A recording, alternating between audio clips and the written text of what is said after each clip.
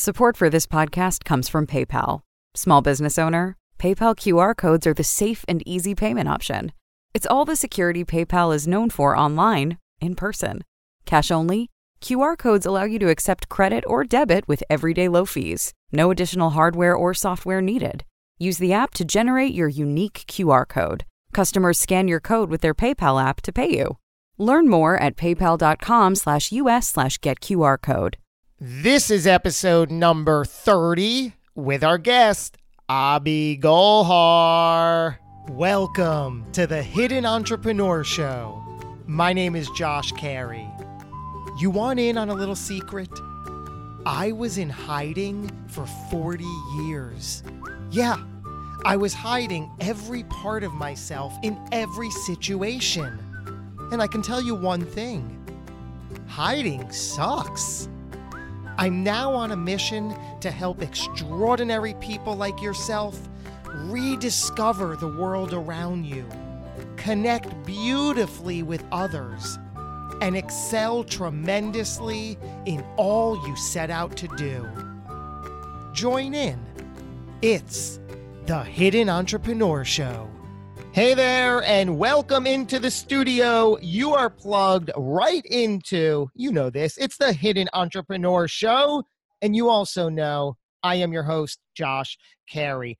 I already am fascinated by our guest. He's been investing in real estate since 2002 and is the managing partner of Summit and Crown. What a cool name. Say it again. Summit and Crown, a real estate investment firm in Atlanta. But please don't be fooled. While he does have the phrase real estate plastered all around his name online, he is so much more, which is why I wanted him on the show. To put it simply, he helps business professionals and entrepreneurs advance and finish well financially. That's what I'm talking about. He is also a two-time, not one, but two-time nationally syndicated radio host, which means he can be heard daily on the Wall Street Business Network by over 400,000 listeners in 35 major markets. Did I read that correctly? It is the one, the only, right there. Let's bring him in. It's Abhi Golhar. What's going on, Abhi? Oh, man. I wish, first of all, thank you so much for having me on the show. I'm really, really excited about it. I think, you know, it's a real testament to you and to everybody that you influence to continue to bring on awesome people. I hope I can be an awesome person for you today and provide as much value as I can. So thank you for that. But man, oh man, I wish like every single person heard that opener. Like anytime I walk into meetings, like I would love for you just to open for me. Like that would be so incredibly amazing. I feel like pumped, bro. Done. Are you hiring for that position? Let's create it. I mean, holy cow, that was incredible. Well, thank you. Thank you. So really cool to be here with you and meet you. In your bio, it says that you help entrepreneurs advance and finish well financially. It's that portion, the finish well financially. What exactly does that mean? Does that mean on our deathbed? Well, I mean, you know, there is a life insurance policy. I will say, as entrepreneurs and as business owners, we fail sometimes to realize that we have to take care of ourselves financially. It is very difficult to understand what retirement means, to understand that we need to be saving money for a certain or uncertain future. Let's face it, if there's one thing that remains constant, it's change. And what that means for an entrepreneur is though we get comfortable in uncomfortability, we do need to plan financially to survive. Let's face the facts. By the year 2033, Social Security will only be able to pay out 75% of its benefits.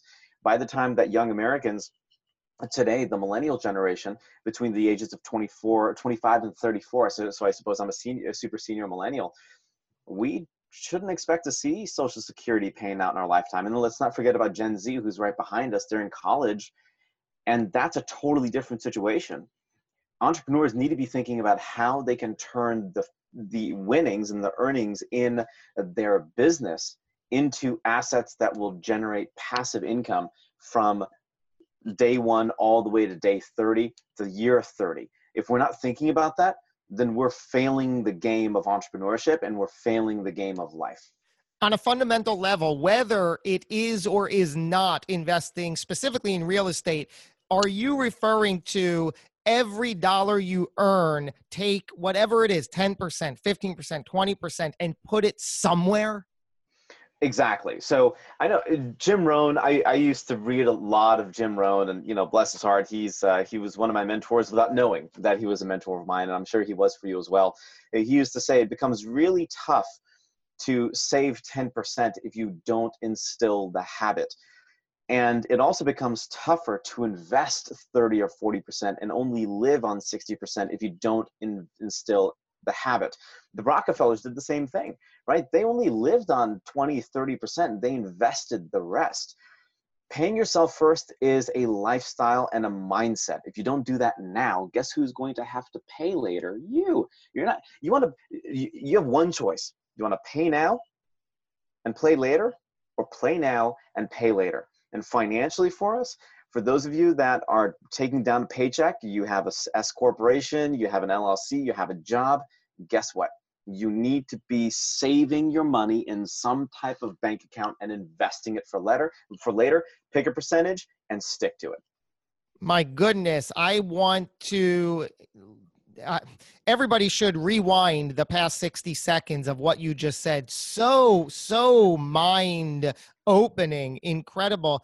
What you said has been shown to me, perhaps you know it, in the book Profit First. I had the extraordinary luxury of interviewing the author, Mike Michalowicz, and that book is just extraordinary. Yes. And it's about exactly that: profit first. Take everything that comes in, take your share first, and then allocate the rest. And in that book specifically, he says, don't just move it to like an online account. Have different bank accounts for everything. Right? So you want a play account? Great. Create a little play account. You need an investing account? Great. Create a little investing account. You need an operating account for your businesses? Great. Create an operating account. And oh, by the way, let's not forget that we have to pay taxes every single year, don't we? So we need a tax account so that we have money stockpiled away when these things happen. Contingency, backup, oh crap fund, 6-month fund, whatever you want to call it. You need that as well, right? Everybody, if you don't have a 6-month savings for your current lifestyle, stop what you're doing. That's priority number one. Priority number two is a 401k, 403b, some type of retirement account. Priority number three is a Roth IRA. Okay, you have income limits for this, but if you exceed the income limit, don't let anybody tell you that you still can't invest in a Roth IRA. You can. You just have to invest in a traditional IRA and then backdoor it to a Roth IRA. So no excuse to invest in a Roth IRA. You got credit card debt, bad credit card debt, get rid of it. Get on a super aggressive repayment plan, pay down that principal. It is eating into your future profit margins as a business owner. And your future self is kicking your present self so hard in the posterior, you have no idea. I have to correct myself, Abhi. Earlier I said for everybody listening to rewind the 60 seconds. No, forget that. Forget that. Go back now, hit the 60 seconds prior. That's amazing. I want to dissect some of the stuff you said. I know the trap that so many of us fall into, and I certainly did, about investing later is always, you know what? I just can't afford to invest now. There's not enough. I can't live otherwise. So you know what? I promise, I swear I'm going to invest later when my big windfall of money and success comes in. And that's such a trap, because I know you know all about Parkinson's law, right? We use whatever is available, whether it's the amount of time we have to finish something or a deadline, we will use every bit of that time. Same thing with money. If you're not investing now, what's the thing that if I think, no, I have to wait until I get my next level of success and income to really justify the savings and the investment? Yeah, I think that is the biggest mistake, right? Like we are, oh man, Josh, you're killing me with this. Like I'm if you're seeing me moving around, I'm like getting all jittery. So here's the thing. If we have that mindset And if we think that we're going to sell our company, make $10 million, see some type of amazing valuation and exit, and then invest, no, you're not. You're absolutely not. Because any type of money in your life, any type of windfall you get, you're just going to become more of the person that you are. And listen, if you don't understand how to invest, when you get that windfall, are you really going to be in a position to invest that capital and get a return anyway? No. Here's what's going to ultimately, unfortunately, happen. You're going to give your money to somebody, a financial advisor that has his or her own interests. They're not a fiduciary. They don't care about you. And your returns will be eaten alive by fees, right? 3%, 3.5%, 4% yearly fees on your capital means hundreds of thousands of dollars compounded over time that's not going to be yours anymore. You're just paying in fees. So what do you have to do? You have to get educated. If you don't have a whole lot of money right now, great. You have time. So spend the time. Go get Tony Robbins' book, Master the Game, Money Master the Game. That's such a great book. Start reading that. That's incredible. Rich Dad, Poor Dad, one of my favorite books, Cash Flow Quadrant, Guide to Investing. I'm interviewing Tom Wheelwright at some point in time.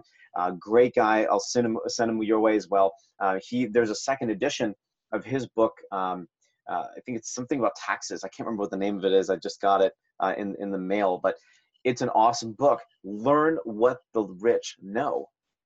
They're dropping gold, right? It's like Hansel and Gretel. Their bread crumbs all over the place. Are you paying attention to CNN and watching some terrible news on your terrible news network? Or are you empowering yourself and really paying attention to the type of information you're letting into your brain? It makes so much sense. And what I hear you saying is get out of that trap, which I fell into for so long. Like, there's just not enough money to invest, so I'll do it later. But what just was the light bulb moment was now is the time on a smaller scale even to learn how to invest, whether it's a few dollars, a few $100s, a few $1,000, whatever it is, just learn safely now. So like you said, when that big windfall comes, the typical story is that we see over and over of those lottery winners. What do they say? That when they win 10 or 50 or $100 million, statistically, over and over again, within a few years, it is lost, gone. They are back exactly where they started because of exactly what you just said. That's such a good point, right? That's such a good point. What a great example, right? Your lottery winners, even your athletes, right? Your athletes, they don't know how to invest their money. Healthcare professionals, doctors, physicians, dentists. Sure, they may be super high income earners, but do you think they know really how to invest their money? No, they don't. And then when they're 50, 55, 60, 70, they're scrambling to make money. They're scrambling to spend money they don't have. And for what?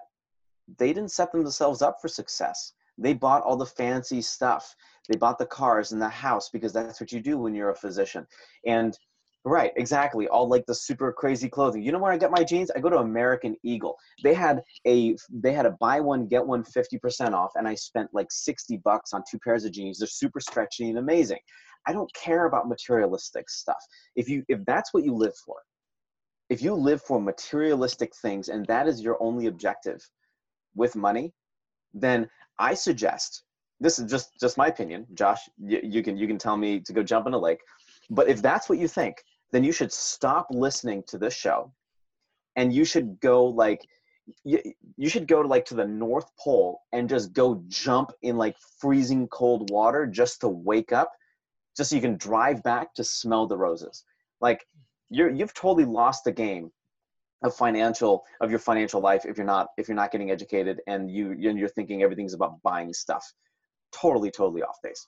And it also seems like the other trap, as you were talking, this popped in. It's like, you know what?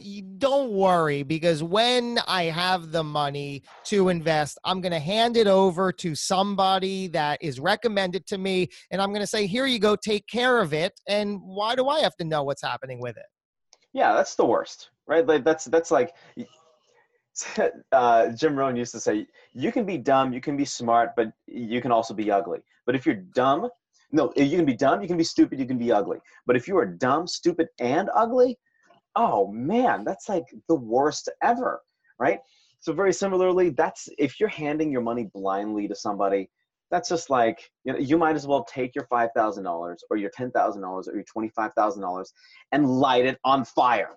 Like, please do that instead, because you'll actually have more fun. You'll probably get heat. You could probably like go get some s'mores, right? Like, you can do more with that money than to have somebody else take it and do what they want to do with it. If you're not knowledgeable, guess who's telling you what to do with your money? Everybody else.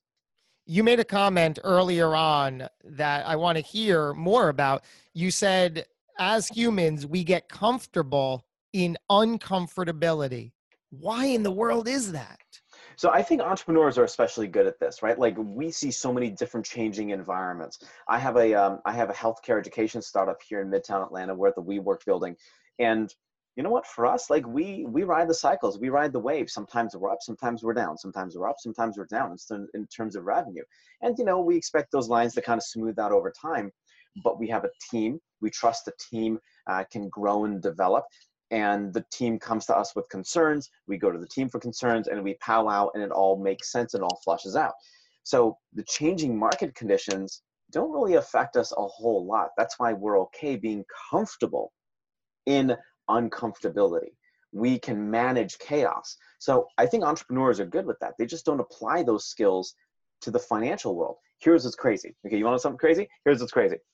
The day after Thanksgiving, what is it? Black Friday. Black Friday, baby. You know why everybody loves Black Friday? Because I can shop. You can shop. That's right. You can shop.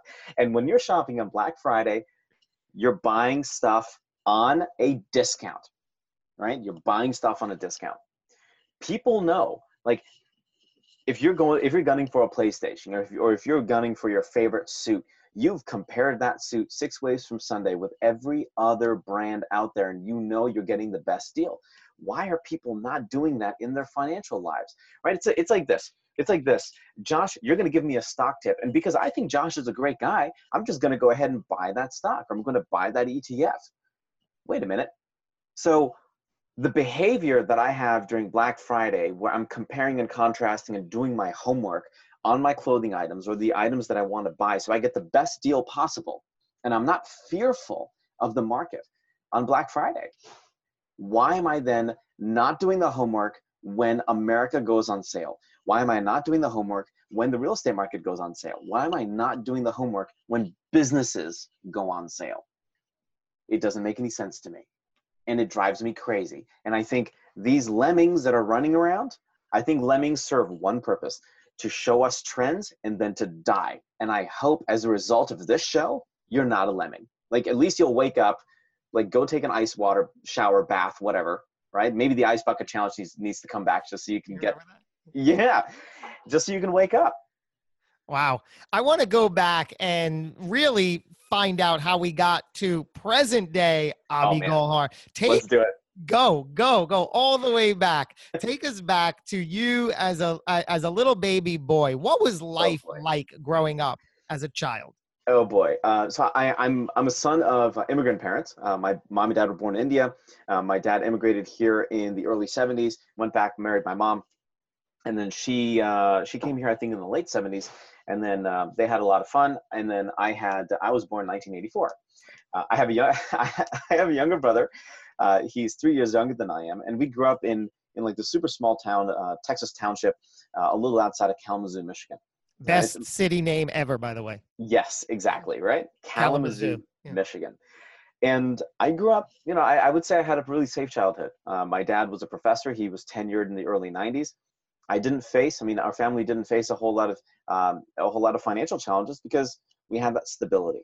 And that's something that I will never, ever take for granted, right? Where during the auto crash, some of my best friends had to up and move from Michigan. Such a huge automotive community there. Biotech was there. Those industries really crashed and burned. And this was back in 2008, 2009, 2010, right? The world collapsed.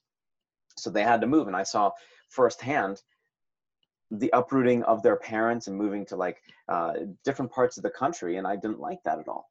So when I was growing up, it was a very interesting environment. It was a very academic environment for me. My dad, he went to one of the best schools in India, and then subsequently got his PhD from the University of Michigan in Ann Arbor. He finished that in 83, and then of course I was born in 84. So growing up, in that household, it was very academic. It was very strict. But for me, I appreciated that. As much as I hated it then, I appreciate it now just because of the mindset.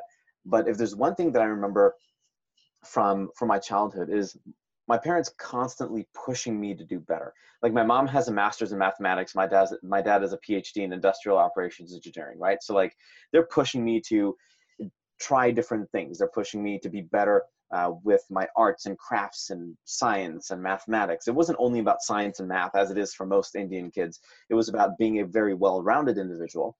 And I remember when I was in first grade, I was like this really like fat, chubby kid.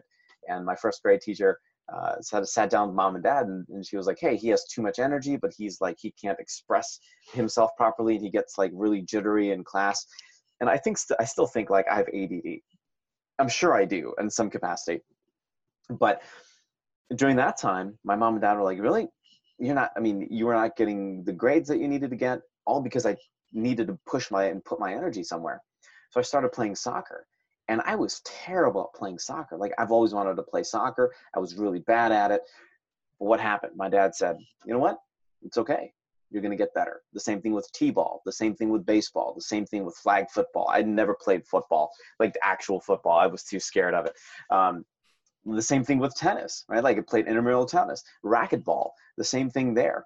So I took what I had learned from soccer, of practicing, being a good teammate, helping others get better, showing up to practice on time, waking up in the morning to condition, coming back from school, getting off the school bus. And my dad and I had this ritual where he used to give me a soccer ball bag, and just a bag filled with a bunch of soccer balls. And I used to give him my book bag, and he used to shut the front door and he told me, don't come home until the sun goes down. Right? He just, don't do it, because I need you to expend all of your energy. I put all of that into, whatever you do when you're a kid, right? You play flag football and play soccer and fly kites and stuff. Maybe not anymore. Maybe now it's just, you're always on your phone on Facebook. I didn't have that. So I grew up awesome. I had a great, great childhood, but I learned a lot of lessons there too. It was really interesting for me. So you were a chubby first grader, which, yeah. And then like from there, when did you shortly thereafter or sometime thereafter get that in control? Was there a payoff? Oh yeah. So immediately thereafter, it wasn't hard for me, because the moment that, ever since I was a kid, I've always wanted to kick around soccer ball, and I was always really competitive. And the moment that I saw all these other kids like beating me in the mile, I couldn't handle it. I'm just like, this has to stop. And so I started running, and I started dribbling the ball, and I started practicing with my teammates and practicing on the field and off the field. And I got better, and my mile time went down. The fastest mile that I'd ever run was like a 5-minute 15-second or 5-minute 14-second mile. It was crazy. I'm sure I could still do that today if I conditioned my body to do that. But I realized if I wanted to get better at something, it was going to take time. It was going to take practice, and you have to get started, right? And that's where sometimes business owners and entrepreneurs fail.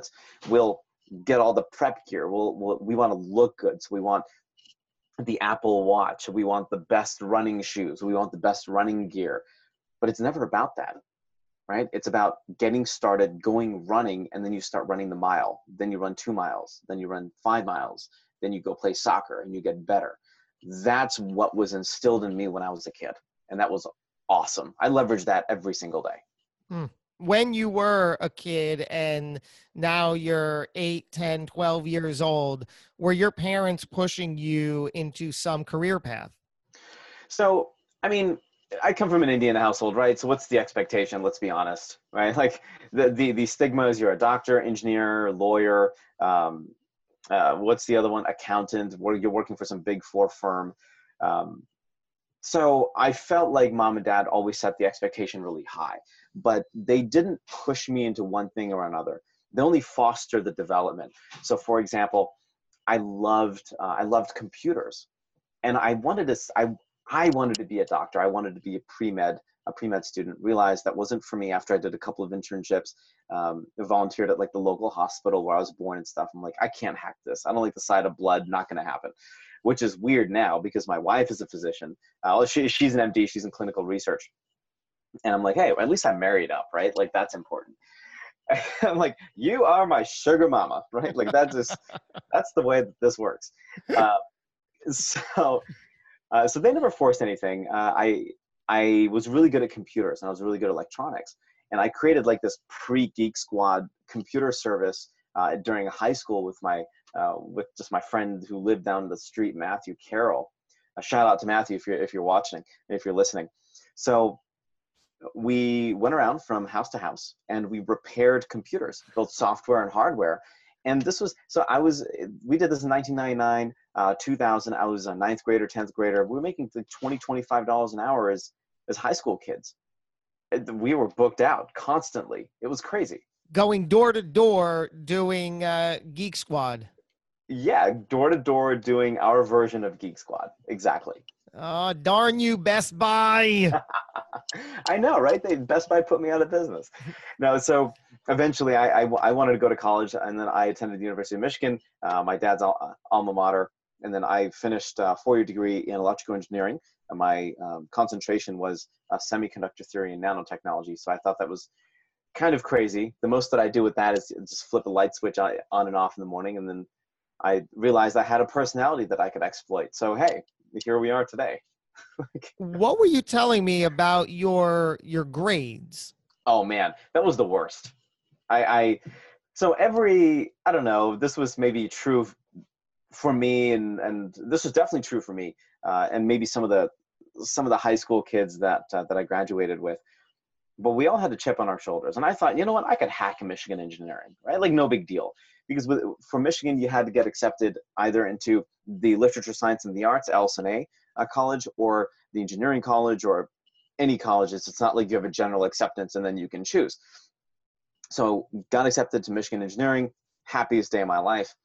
I get there and I am way too confident, right? I am like arrogantly confident about my abilities to perform and do well and to score well on all my exams. Needless to say, that didn't work out so well my first semester. So much so where I was captain of or president of my own club called the Square Root Club. Okay, do you know what the Square Root Club is? Tell me. It's where, everybody knows the square root of 4 is 2, right? Like that's very simple arithmetic. That's very simple math. But the Square Root Club is where one's GPA, the square root of one's GPA, is actually higher than your GPA. The only way that works is if your GPA is less than 1. Like, so that was your GPA, really less than 1, you smart man. Hey man, I think it was not one of my proudest moments, but then I realized I actually had to work hard to get a GPA less than 1 my first semester. And I realized I worked really hard at doing poorly. Like that's what was happening.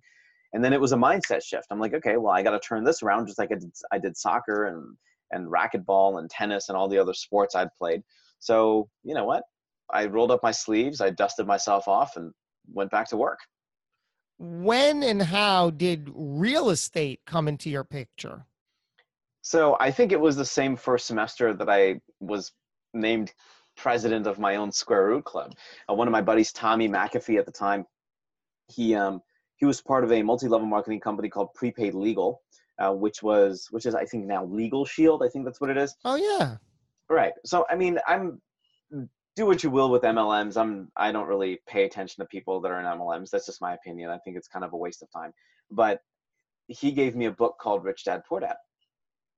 And I'm like, all right, this makes sense. There has to be more to engineering than just, or to more to the corporate career than just a job, right? Like there has to be something more. They're rich people for a reason. And like they did something different.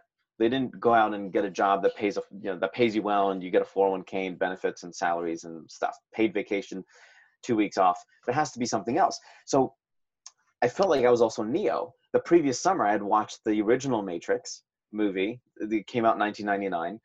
And I'm like, I feel like there's something wrong with the world, right? Like that's my entire thing. There's something wrong with the world. And so I read the book and it totally opened my eyes to, wait a minute, there is something wrong with the world. It's my perspective of it. And that's what started me down the path of real estate investing. So I was focused on real estate just like that. My sophomore, junior, senior years at Michigan, I was wholesaling real estate and investing in real estate in inner city Detroit. And I was still very business minded about this. Even during the Geek Squad, the pre-Geek Squad, Avi Golhar days in high school, I always wanted to run a business. I had always wanted to be like a business owner. And I think at the time I wanted to be like the CEO of Microsoft or whatever. That being said, I never actually want to be the CEO of anything, quite frankly. That's not really my jam. I'm more operations and kind of business turnaround, mergers, acquisitions. That's my jam. But that's what I wanted back then. And I'm like, I want more. I want more flexibility. I want more lifestyle. And the more I started reading Rich Dad Poor Dad, Cash Flow Quadrant, Guide to Investing, Think and Grow Rich, The Acres of Diamonds. I mean, all the great books, the Jim Rohns, the Anthony Robbins. I did the Personal Power, the 30-day, and then the classic, which was the 60 days. I had all these realizations about myself that I wanted that nobody in my college could give me the answers to. None. My peers couldn't. My parents couldn't. My then professors couldn't. So I'm like, where do I go to get this information? So I sought local mentors, started investing in inner city Detroit in real estate. Didn't do well. I actually ended up failing tremendously with that, but learned a lot. I learned a lot of lessons back then in the real estate investing game, which is only what made me stronger today as an investor, not only in real estate, but also in business. So you mentioned you failed. Talk to me about what that means or doesn't mean. Yeah. So I remember this, I was doing a flip in inner city Detroit, and I trusted the wrong contractor and trusted the wrong mentor. Only because I didn't know how to evaluate them then. It's not like we had as many resources as we do today to evaluate people and where to go to get all this information. So we didn't have podcasts back then, right? Like we still had dial-up internet and flip phones, the Motorola V600 phone. So after class one evening, I get a message from my contractor, and he's like, "Hey, I need you to go check out your property that I'm renovating." I said, "Okay, great. Why can't you do that? You're my contractor, right? Like that's what you're supposed to do." So he's like, "Nah, I got to go pick up my kids and whatever." Needless to say, he was a terrible contractor. Should have known it then, should have fired him. But, hindsight's always 20/20. That being said, I drive to inner city Detroit, pull up in front of my property. It's snowing. Like it's a blizzard, full on blizzard by the time I get to Detroit. In the message he leaves on my voicemail, he says, you'll see a shop vac in the family room. And you need, there's a little bit of a water spillage. Man, it wasn't a little bit of a water spillage. By the time I heard the running water in the basement, I was already crapping my pants. I'm like, so I saw the shop vac. I'm like, okay, now I know what the shop vac is for. I hear running water. I go downstairs into the basement. I'm like neck deep in water, man. Neck deep in water. In that moment, and I'm like 5'5", so it doesn't take a whole lot to make me like neck deep in water, right? I'm like the shortest person alive here. So I panic, and I realize for the first time I am alone. I am cold. I'm in a house with no air conditioning, with no heating, not air conditioning, with no HVAC unit that's actually working properly. It's freezing out in a hostile environment. Let's go knock on doors and ask for help. So that's what I did. And it was not a pleasant experience, but somebody, there was a very kind neighbor who said, okay, I'm going to have mercy on your soul. Let's see what we can do. We labored until like 2-3 o'clock in the morning, trying to get as much water out of the basement as we could. Wasn't working. He decides to go home at like, I can't remember now. It's probably 3 o'clock in the morning, let's say. And I go to sleep, no bed, no mattress, nothing. Curled up in a corner of the master bedroom, or what I thought was the master bedroom. Because if there's one thing I remember from physics in high school is that heat rises. And that's where I slept that night. I was cold, alone, wet, tired, frustrated, fearful. And I just broke down because I had nobody but myself.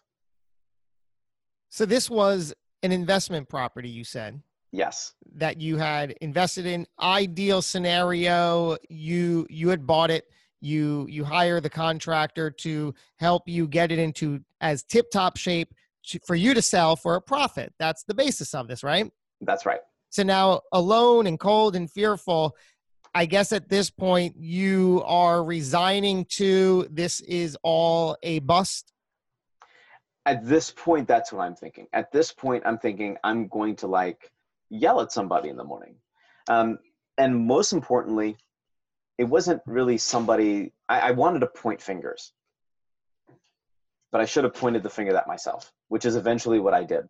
I'm like, I created this for myself. This was my fault. I didn't know enough. I didn't have the right mentors. I wasn't educated. I made the mistakes. It's on me. And then I vowed to myself to never let this happen again. And it never has. Well, that's such a certainly a valuable lesson and an important one that I only recently am living in my life, that anything that happens, and the quote I've heard in regards to this is, you're never angry at the person you think you are. You know, Right. you're always angry. It's, you could say, oh, I'm angry because of them or what this person did or didn't do. No, you're angry at yourself. Own that. Take ownership of that. We mentioned earlier Tom Bilyeu, off camera. We were talking about that impact theory. Yeah. Extraordinary mentor of mine as well. And one of the things that he said, and he talks about how he wrote a blog post titled this and about this, and it's been the most controversial. It's simply titled, "Everything is my fault." And he says that's when you can start living, when you really grasp that and understand that. Yes, it doesn't mean that, you know, in the negative sense. It's empowering. Take ownership of all right. of that. And That's right. you, alone and cold in that home, you were able to do that. I feel like these, everybody has to be aware, right? Like you have to be aware of who you're being at any given at any given point in time. And that's in and of itself its own form of meditation, right? Like you don't have to be seated somewhere with your legs crossed or anything like that. You know, chanting Om and like focusing on a candle, listening to meditative music. You don't need that. You just have to be aware of who you're being. What you just said essentially gives you the permission to take back control of your own life. And we realize that we are in control of absolutely everything, unless we don't realize that, in which case that's very similar to, I'm going to hop in a Ferrari, right? And I'm going to slip the key into the ignition. I'm going to turn the car on. And the moment that I turn the car on, I'm going to let the Ferrari drive where it wants to go, handle all the steering, handle the speed, handle everything. So I'm seated in the driver's seat, but I'm going to let the Ferrari do everything else. That's the way that the majority of people run their lives. They run their lives in very reactive states. Like, hey, why is this happening to me? It's because you're letting the freaking Ferrari drive your life for you. You need to take back control. I thought it was your car. Last time I checked, you're a human being. You're not a human doing. Own up to the human being piece of you. We just came full circle on the theme of the show, which is that. Own it, take full responsibility. I say full circle because earlier on, going back to our if and when you think you're going to invest, when you get the big windfall and someone else will take care of it. No, it's all about learning, educating, taking ownership of that. You see the connection there. That's right. I mean, if we don't do that, whether it's, and let's bring this even more full circle back down to finishing well, right? Like, how do you advance your business and finish well? It starts right with your mindset, right? It starts right with you. Talk to me. And, you know, like, you know exactly what you have to do in your business. Stop asking why, stop asking what. You know the answers to the questions you're already asking. The only reason you're asking the question is because you're attempting to point fingers at somebody or some situation to lead you to the conclusion or the self-fulfilling prophecy that you're worthless, or that you don't want to do this, or that you can't do this. You can do it. You can absolutely do it. You want to put out that fire? Great. You want to eat that frog first in the morning? Of course you do. But are you going to do the hardest thing first? Probably not. So if you don't want to do that, why are you a business owner anyway? Right? Isn't it much easier then to take 2 weeks off and succumb to working for somebody else? And maybe that's something that you should, right? And if that's what you want to do, that's something that you should consider, then great. Don't be a business owner. Wow. Chilling. So many chills in that. I want to, so much so that I want to hear it again when you said, please repeat that. Yes, go back 60 seconds, full circle again. But I want to hear you repeat that because it's so mind opening what you just said. You stop asking yourself those questions that you're fooling yourself that you think you don't know the answers to. You already know those answers. Take me down that path again. Yeah. So if I'm not in a good financial state, right? Like Anthony Robbins says this a lot. Where we are today is a reflection of all the decisions we've made in the past. Where we're going to be tomorrow isn't a reflection of those decisions, because we can change those decisions right now. We can change the action right now so that we can set ourselves up for later. So let's take an example. Let's say that you want to be better off financially. Okay, great. What are you going to do today? What are you going to do right now to set yourself up for that? Are you going to take, and let's say you're working for somebody, you're listening to this, you're not a business owner. Hey, cool. I have respect for that, right? Listen, you can call your HR company, or you can call HR and say, I want a specific amount of this paycheck deducted and put into a separate bank account. I think you can even do that on tdameritrade.com, Vanguard.com, any one of these investment banks. Do that and tell yourself that this bank account is specifically designed for my investing purposes. That's what I'm going to do. Do something about it. Don't just sit around and complain. There was a movie that I can't remember the name of the movie, but in the movie they said worrying is like a rocking chair. Right? It gives you something to do, but gets you absolutely nowhere. That's true. Love it. Right? If you have a problem in your business, be proactive. If you don't know how to solve it, lean on your team members. Don't have any team members? Go to a meetup group. Okay, go to meetup.com. Here's how complicated and scary this is. Okay, go to meetup.com. Type in business meetup and find a meetup group that you can go to next week, Thursday, and ask your freaking question, right? The problem that it's your own problem if you don't have a team, right? Like you need a team. You can't be everybody unless you're just starting up. I get that too. Then you might need a co-founder. You'll eventually need employees because you're not Superman, Superwoman. Sorry, right? These are fictional characters. They don't exist. And last time I checked, we haven't confirmed aliens on our planet yet. So we don't have superhuman, supernatural powers. That being said, you need people on your team. Right? You're not going to do your own financial books, are you? No, of course not. You're not going to fight your own legal battles in court. No, you're going to go find an attorney. So if you're struggling with something and if you don't have anybody, you can find out the answers to your questions. Go seek them out. Don't shut yourself off from opportunity. Don't shut yourself off from potential connections that you could make that could be life-changing. Don't be the person that says, oh, well, you know what? I'm not good enough, so I'm not going to do that. Or I don't know how to do this. Don't give me this BS. I don't know. Stop that. Because the more that you tell yourself this, the more you feel it. And we all know that thoughts become feelings, become things. Absolutely love that. And something you just said rang true in another way that Tony Robbins said it. I heard in something he was talking about recently. He says, you don't have problems. They are not problems. You just haven't asked the right question yet.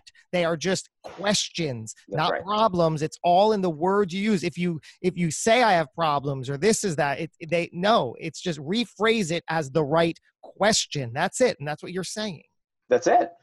I mean, and so I started in radio in 2016, right? This was May of 2016. I had my first radio show.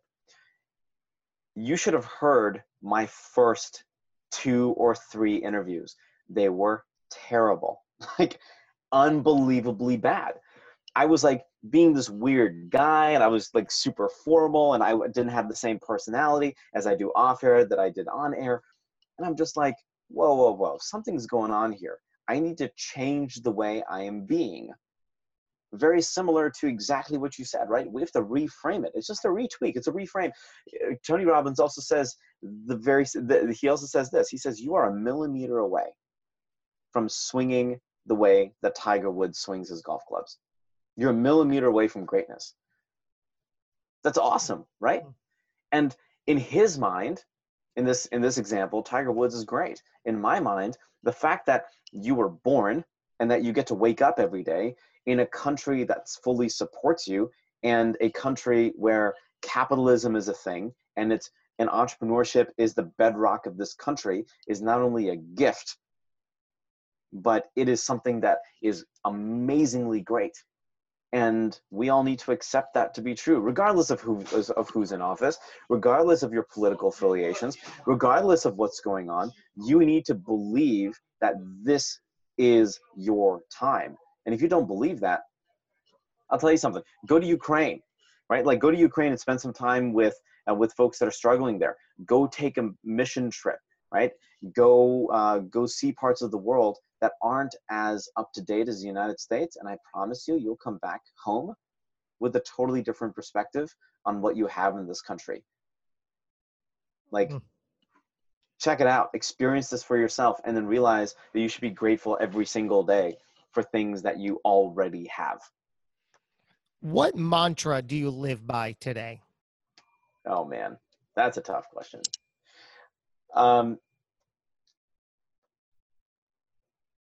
I would say, if I were to pick one, I would say rest in your awareness. It's something my dad told me, and I didn't really understand it until maybe a couple of years ago. He said, rest in your awareness. It not only helps in business, it helps in your personal life, it helps in meditation, it helps in everything that you need it to, because it's built for that moment. Resting in your awareness gives you the gift of solving the problem at hand. It gives you the gift of asking the better question. It gives you the gift of being a better husband, a better boyfriend, a better girlfriend, a better business partner, a better co-founder, a better employer, employee, a better thought leader, a better person to take action. Because if you rest in your awareness, you're very keen on what you're telling yourself, right? If you close your eyes and you realize, whoa, I have a million thoughts a minute. I need to lay off the coffee for a second, and I need to write some of this stuff down so that I can take action on it. You're resting in your awareness. You're using your awareness. You're using your mind as a tool. Finally, maybe for the first time, instead of letting your mind, like the Ferrari, run you like crazy. Looking back on your younger self, Abhi, what advice would you give that person? I would say make more mistakes and buy more real estate. That's what I would say. And probably also invest in relationships. Those are three things. So make more mistakes, buy more real estate, invest in more relationships. Like, don't you believe, like, if you knew what you knew today about the real estate market today versus that in 2008, that you would have found like $100 million to go buy all the real estate in the world? Yeah. I would have made that happen. So buy more real estate. Invest in good relationships. Everybody needs a good mentor. Everybody needs a good real estate attorney. Or I'm speaking directly to the real estate crowd. If you're a business owner, listen, you need a securities attorney. You need a general counsel. Go find a good real estate attorney. CPA, same thing. You need somebody that's pro-business, that invests, that also has their own business, that you can work with well. If I'm Josh Carey, right, like, I'm looking for investing in relationships that I can add massive value to, the listeners of the show, of course, and then leveraging the show to go find amazing guests to continue to add value for the listeners. So it's this nice circle. So invest in relationships, make more mistakes. Like, we're always students of life. If you're the smartest person in the room, then leave the room. Like, And you know what's amazing of what you pretty darn correctly said is my thought process. But I would only know and can acknowledge that by resting in my awareness. That's right. That's right. That's why that's so powerful, right? Like if I wake up in the morning and I tell myself, "You're fat, you're fat, you're fat, you're fat." I'm not, by the way, right? Like I'm 5'5" and 135 pounds. So Today, not in first grade. right now, hey man, we're not talking about the first grade. Uh, maybe I was 135 pounds and 5'1" first No. grade. I don't know. Um, so But if I you're wake up, fit. You're I'm lean. fit. Yeah, that's right. I'm lean, mean machine. So like if I wake up in the morning and I tell myself I'm an idiot, I'm a waste of genetic material, today's going to be a crappy day, then guess what happens, right? That's going to happen. I'm an idiot. I'm going to have a crappy day, and I'm going to prove to myself how stupid I am. But if we rest in our awareness and we really take stock of what we're telling ourselves, that's not very nice, right? Like, didn't your mom tell you, if you don't have anything nice to say, don't say it at all? So why do we tell ourselves stupid crap all the time? It's not nice, and we're somebody. So why are we telling ourselves negative things? So true. Do you believe everything happens for a reason? Yeah, I do. I do.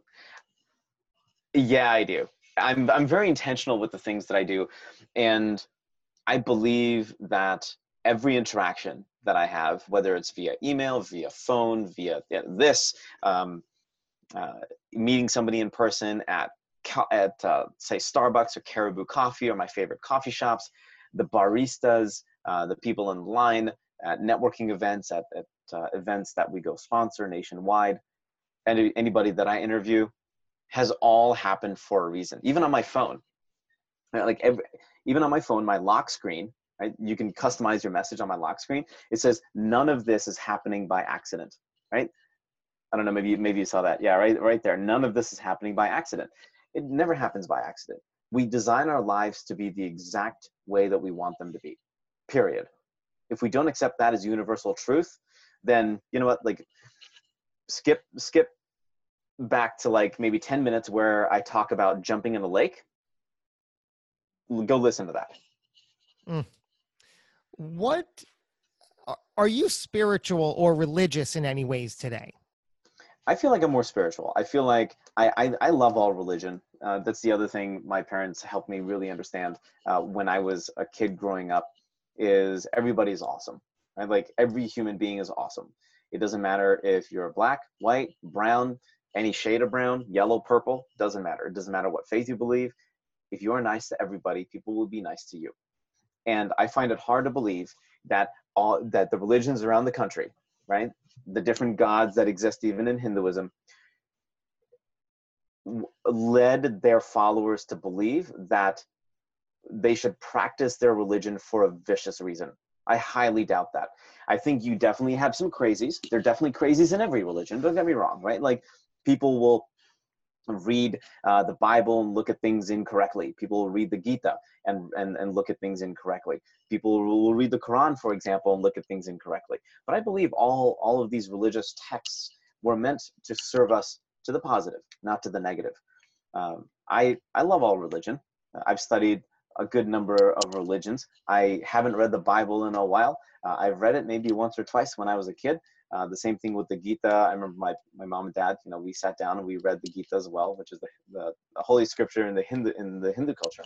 But I'm definitely more spiritual. Like I enjoy the conversation of religion. I enjoy the conversation of spirituality. I do feel there's universal power. Do I feel like there's a God looking at us from the clouds? I probably not, but in the overall sense of, is there some universal law, some universal energy? Absolutely there is. And I couldn't tell you what that is. I don't have any scientific or empirical evidence, just because that's the kind of person that I am.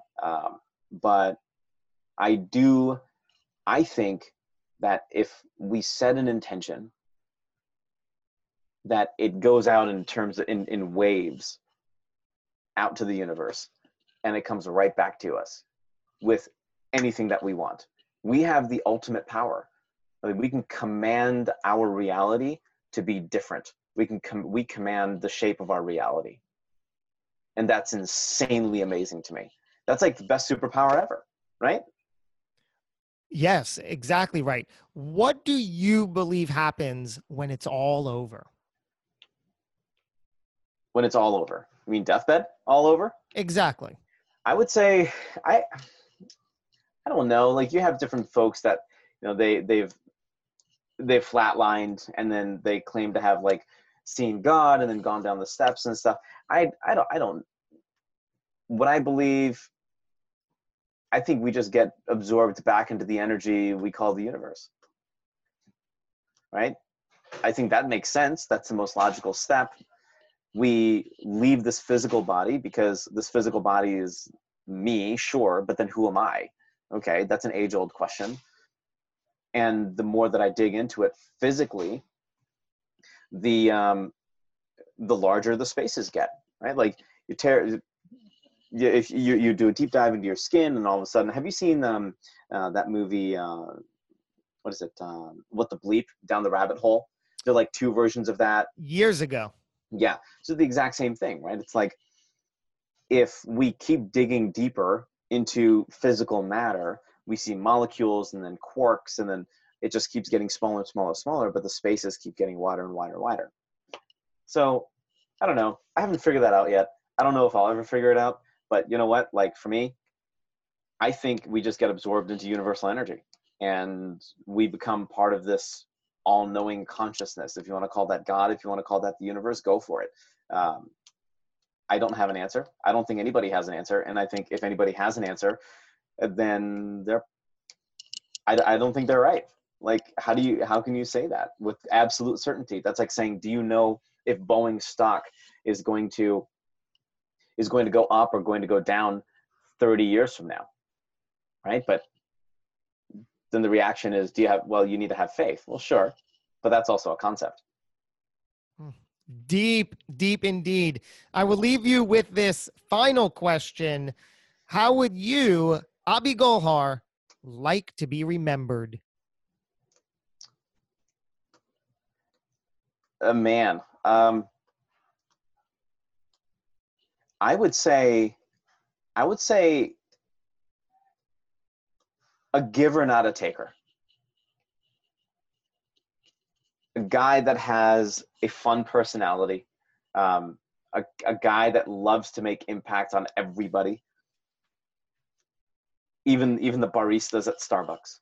I'll order my iced no espresso Americano just to mess with them, because that's a really fancy way of saying I want an ice water. And I love to smile. I love to help other people smile, even if it comes comedically at my own expense. I'm quirky. I'm weird. Like, I'm your Star Trek guy. And I love family. I love family. I love to read. I love to make impact for the world. And I hope, I think this is more like a Miss USA kind of answer, but I really do hope. I really do hope that the world can benefit from the interviews that of course you do, that I do, and that I suppose in that capacity of voice, the voice will be immortalized, but the energy won't be. And it's the energy that I feel, once it leaves this physical body and goes on a mission to do whatever else is next, that people will say, yeah, he was a cool guy, and we need more cool guys. Well, I'll say, aside from being a cool guy, my goodness, one of the most genuine guys I've ever spoken with. Seriously, man. And certainly one of the most wealthiest guys. And I don't know your checkbook numbers. I'm not talking that kind of wealth. I'm talking about the wealth that I can clearly see and feel inside you, my brother. Wealthy. You feel that? Hey, man, I feel it in you. So it takes one to know one. I certainly appreciate you. Thank you so much. I appreciate you, and I appreciate everybody whose ears are tuned to this. Abhi Golhar, a pleasure, my man. Thank you for joining us. Thank you so much for having me, Josh. And everybody tuning in, I hope you found something, if not some things, that made you say, yeah, that could work, or I get that, or I like that. Do one thing with it, put it into action, make something great out of it. Until we meet again shortly down the road, thank you for tuning in, and go get 'em. Thanks for listening to the Hidden Entrepreneur Show. Make sure to subscribe through iTunes or Google Play so you can get notified every time we publish a new episode. And we'd love to hear your thoughts with an honest review on iTunes. Finally, follow us on your favorite social media platforms to keep the conversation going with Josh Carey and today's guest. Until next time. This podcast is a part of the C-Suite Radio Network. For more top business podcasts, visit c-suiteradio.com.